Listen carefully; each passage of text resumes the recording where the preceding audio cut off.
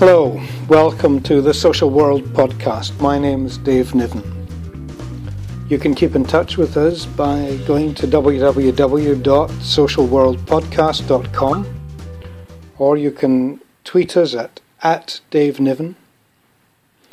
So I'd like to welcome you and thank you for listening, and thank those of you that have been in touch. The feedback that we're getting is excellent. Thanks ever so much. Really interesting, and I'd love you to give some more. And in future, I'm going to try and read out some of your comments. Now, today's podcast is actually going to be in 3 parts. The first part is thoughts and information on missing children. Very poignant in light of current news stories. Secondly, we have a guest today, Dr. Neil Thompson, who's an author and an e-learning developer. And DNA is going to do some work with him, and I hope you agree it'll be a very interesting interview. And thirdly, just to keep the magazine thread going, if you like, I'm going to give some small but beautifully formed stories from the social world, things that have interested me and that I hope interest you. So welcome.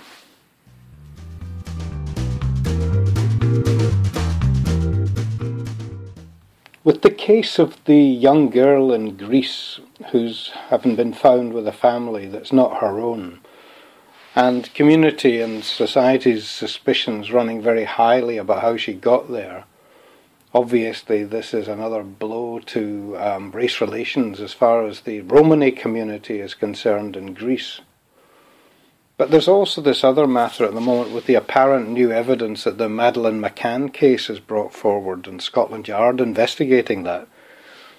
It's really brought missing children to the fore again in this country. Now, whether it's to do with trafficking or whether it's to do with all the variety of other reasons that children go missing, it's still a particularly poignant and very, very difficult matter for society and the agencies, the statutory agencies, if you like, to deal with. Now, our thoughts about missing and abducted children are all being repeated again back on the front pages of newspapers or on social media, wherever. I just thought it might be very useful to give a bit of a list and a bit of a kind of a reminder of the places that we can all go to look for and learn about matters concerning missing children. Now, there's the International Centre for Missing and Exploited Children, which is www.icmec.org, and they talk about the 1.8 million children who are either sold or abducted into commercial sexual activity every year. But there's also quite a Europe-wide initiative that's taking place now that involves various different organisations, mainly NGOs, but they've got places like www.missingchildreneurope.eu, and there's a national hotline that 28 member organisations and 19 member states, as well as Switzerland, have actually signed up to. And one of the things they've got is a universal European telephone number, a hotline, if you like, to report missing children. And that hotline is 116 000, 116 000. Now, in the UK, there's several organisations that actually focus on missing children, but having had a look at them, none of them are resourced, in my view, high enough, and none of them are coordinated enough. They need far more attention. One of them is missingkids.co.uk, and the other one is missingpersons.police.uk. That's the UK Missing Persons Bureau. And the missingkids.co.uk actually publishes pictures and details of children who've gone missing. Now, further to that, in Europe, there is a particular scheme that's now been put into operation, and it's called Amber Alert. and it's www.amberalert.eu. It started in Holland, and it's now a Europe-wide child rescue alert. So as soon as a child hits a level where authorities consider it that there's a chance that it's a serious case of a missing child rather than just a few hours away, they will actually put an alert out right across Europe, and especially obviously in the geographical area that the child was reported missing in. Now, you can follow them on Twitter as well, at Amber Alert EU. So that might just be something to sort of pop into your social media and just keep an eye on. Now, in the UK in 2011, 327,000 people actually were reported missing. Now, 200,000 of them plus were under 18. We know that most return within 3 days, but there's increasing information that trafficked children are actually brought into the UK and then have disappeared. And there's quite a significant number of them actually that law enforcement and other agencies are looking into. There are, of course, the inevitable human tragedies, the inevitable kind of domestic issues, and parent abductions are a clear part of what happens when a child is reported missing. And I believe that is actually getting recorded better, but statistically also the numbers are growing. Most are runaways, either from a dysfunctional home or the care system or wherever. We'll talk about that more in a minute. And there are a few, and I re-emphasize this, a few actual stranger abductions that turn into the obvious tragedies and terrible headlines that we see. Now, in a recent report published by Ofsted in February 2013, they found, I think, concerning missing children, the following findings. That there's firstly little or no reliable data on missing children. There's very difficult to actually gauge numbers or characteristics from it or trends from it. Now, in most areas and at national level, the data is very significantly different. So there's a no-brainer to start with.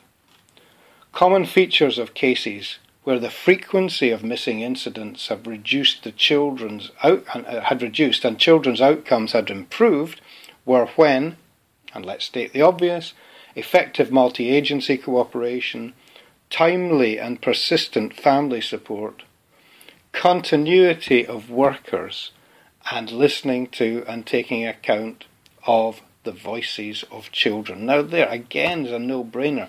And all the various cases of child protection problems, if you like, or places when we feel that the authorities have failed, that have produced serious case review recommendations, have usually all listed one or more of all of these factors. Now, the inspectors in Ofsted saw evidence of an effective and tenacious joint working between professionals to keep children safe at an operational level. So effectively we're back to talking about the flaws in strategy again. And that approach was clearly stated in this report to have been less well developed. In nearly all of the authorities visited, there was not a full understanding at a senior level of the reasons why children go missing, and most authorities were unable to evidence the impact of their interventions. There was poor recording practices. And although staff awareness of the procedures and the protocols were variable, the compliance with those was not actually evidenced by the management. Reports to the police, that was done fairly swiftly. Safe and well checks, which the police should have done after the child returns home or is found, they weren't always evident on case files, so the recording of the safe and well checks, the return home checks, actually wasn't there. Now, in all, nearly all, local authorities, the limited evidence of effective return interviews with children seemed to undermine the capacity of professionals to learn and talk about and plan for future events where they were gauging the reasons and the risks attached to missing children. So then you come to things that people might have guessed happened, which is placement breakdowns of children in foster care. And of the cases they tracked, which wasn't a huge number, but about 30 odd of them in depth, about a third were actually placement instability, if you like, was put down. Probably cases of multiple placement or very, very damaged young people who effectively couldn't be controlled, even by the best efforts of the adults around them, that effectively they just perpetually kept going missing or running away. But the fact is, in many, many cases, they were reported to have come back again. Now then we look at issues between authorities, the cross-boundary issues, if you like. And the reports that came back to that was variable. And corporate parenting bodies in all local authorities, whether that's the Safeguarding Children's Boards or wherever, effectively weren't routinely provided with reports about missing children. So that there's another strategic gap there that was actually highlighted by this Ofsted report. Now, at the very end of it, it said that inspectors did see some evidence of imaginative work, preventative imaginative work, mainly in schools, but the actual degree of attention provided to that, the resources provided for that, the time provided for that, was increasingly variable. And who knows, maybe the actual financial cuts to local authority budgets, this was just another casualty possibly.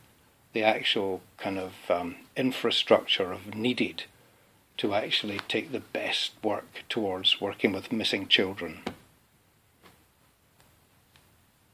Just another problem, if you like, in the way that we look after our children and in the way that we plan to protect our children. Thanks.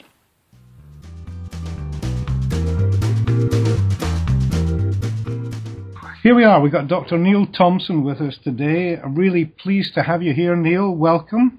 Thank you. It's good to be with you.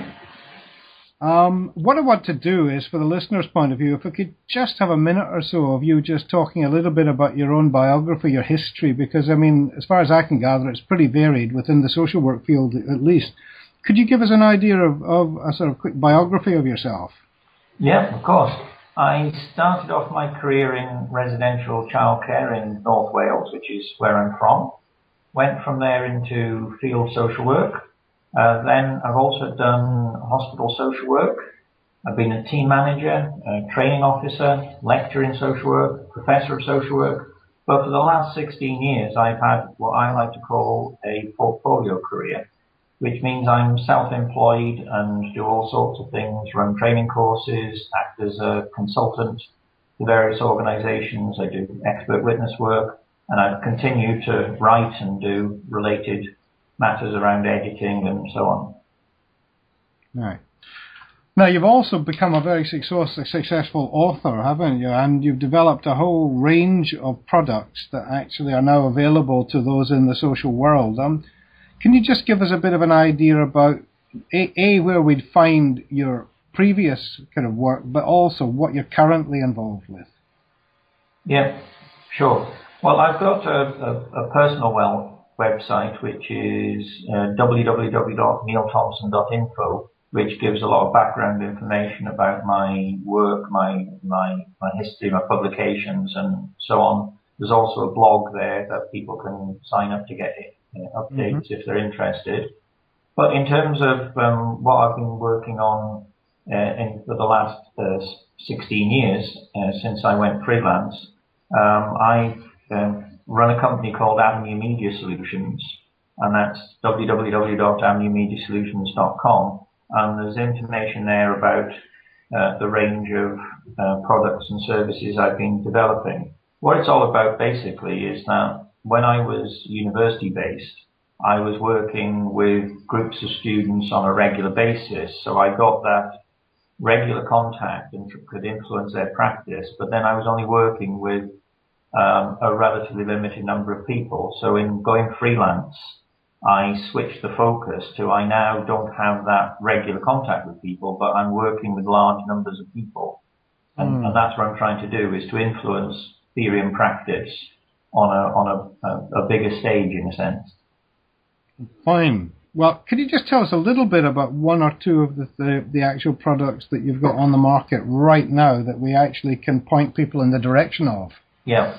I mean, the main focus of my work over the last 16 years has been training, consultancy, expert witness services, mediation, and related matters. But in the last year or two, I've been switching my focus towards online learning because I think that's the future. I don't believe the hype about how e-learning will eventually completely replace face-to-face training. I don't think that's ever going to happen, but there is an important role for e-learning. So I've been developing a number of e-learning courses, and to complement those, I've also developed what I call the Avenue Professional Development Program, which is an online learning community. So it's not a course as such. It's a supportive online community tutored by myself, where people pay a subscription to be a member, and then they're part of this community where there is the opportunity to discuss their learning, to be supported in that learning by myself and by other members of the online community. Right. Okay. How can people get a hold of that? I know through your website, and I know, but we're going to do some work together, aren't we? Yeah, that's right. I mean, what I'm hoping to develop is to be able to work with highly respected people like your good self to get the message across about the value of e-learning in general and the online professional development program in particular. And so people can access now what you've developed either on the websites, your own ones that you've said, or on our website as well, where we're actually going to be promoting your work, and I hope start a good collaboration. It's all very well as saying what you've actually developed and actually now pointing people in that right direction, which is quite good for the actual work you've done is substantial. But just generally about social work as a final comment, Neil, what do you see the challenges at the moment as far as social workers are concerned? Because, we've both been around for quite some time and seen things come and go, but what's your take on it at the moment? Well, I think we're facing a major challenge because, in a sense, I think from a political level, what we're witnessing is the dismantling of the welfare state. And that's putting immense pressure on practicing social workers and others involved in the social care field more broadly. And as I see it, social work is by its very nature about dealing with difficult, challenging situations. If there weren't problems, we wouldn't be involved in situations.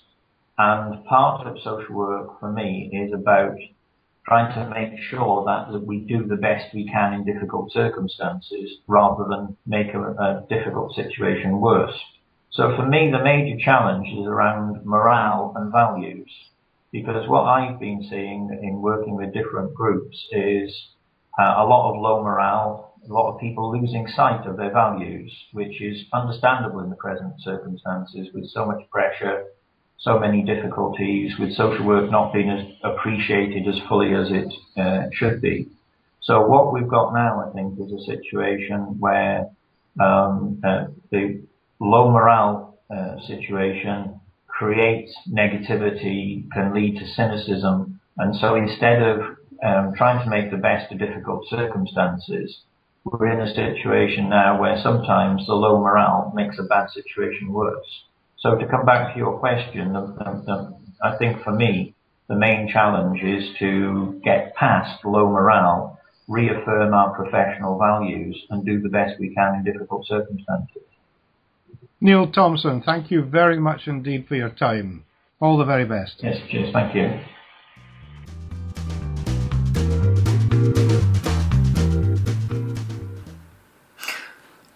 Often, very, very strange events produce results that have got ramifications all through history. I was looking through the history of child protection services in America, and I came across this story from 1874. A 9-year-old girl who had been living with her guardians in Hell's Kitchen in New York. She was routinely beaten and neglected, and there was a missionary, a religious missionary, was visiting somebody nearby and became very aware of the trauma that this girl was suffering. And she determined that she was going to do something about it and actually try and even rescue this child. Now, in these days in America, the same as in the UK, effectively there was quite a pervasive thought that the family was all important and that people should not interfere in family matters. But as there was no childcare charities then, or no specific charities to do with child protection, the only place that this missionary could go to was the American Association and the Society for the Prevention of Cruelty to Animals. And so she went and talked to the head of that, who was terribly reluctant at the beginning to actually do anything, even if he thought that he could. But he talked to his lawyer, and eventually they got a variant of the writ of habeas corpus to remove the child from her guardians. And this came about in the following way. They took the matter to court, and this child had to be described on the paperwork as a small animal, because there was nothing at the time to do with child protection available in legal redress. So the matter went through court as if this child was a small animal in need of protection. And in fact, she was. They were granted this writ of habeas corpus. The child was removed and placed with a much more caring and kind of proper family.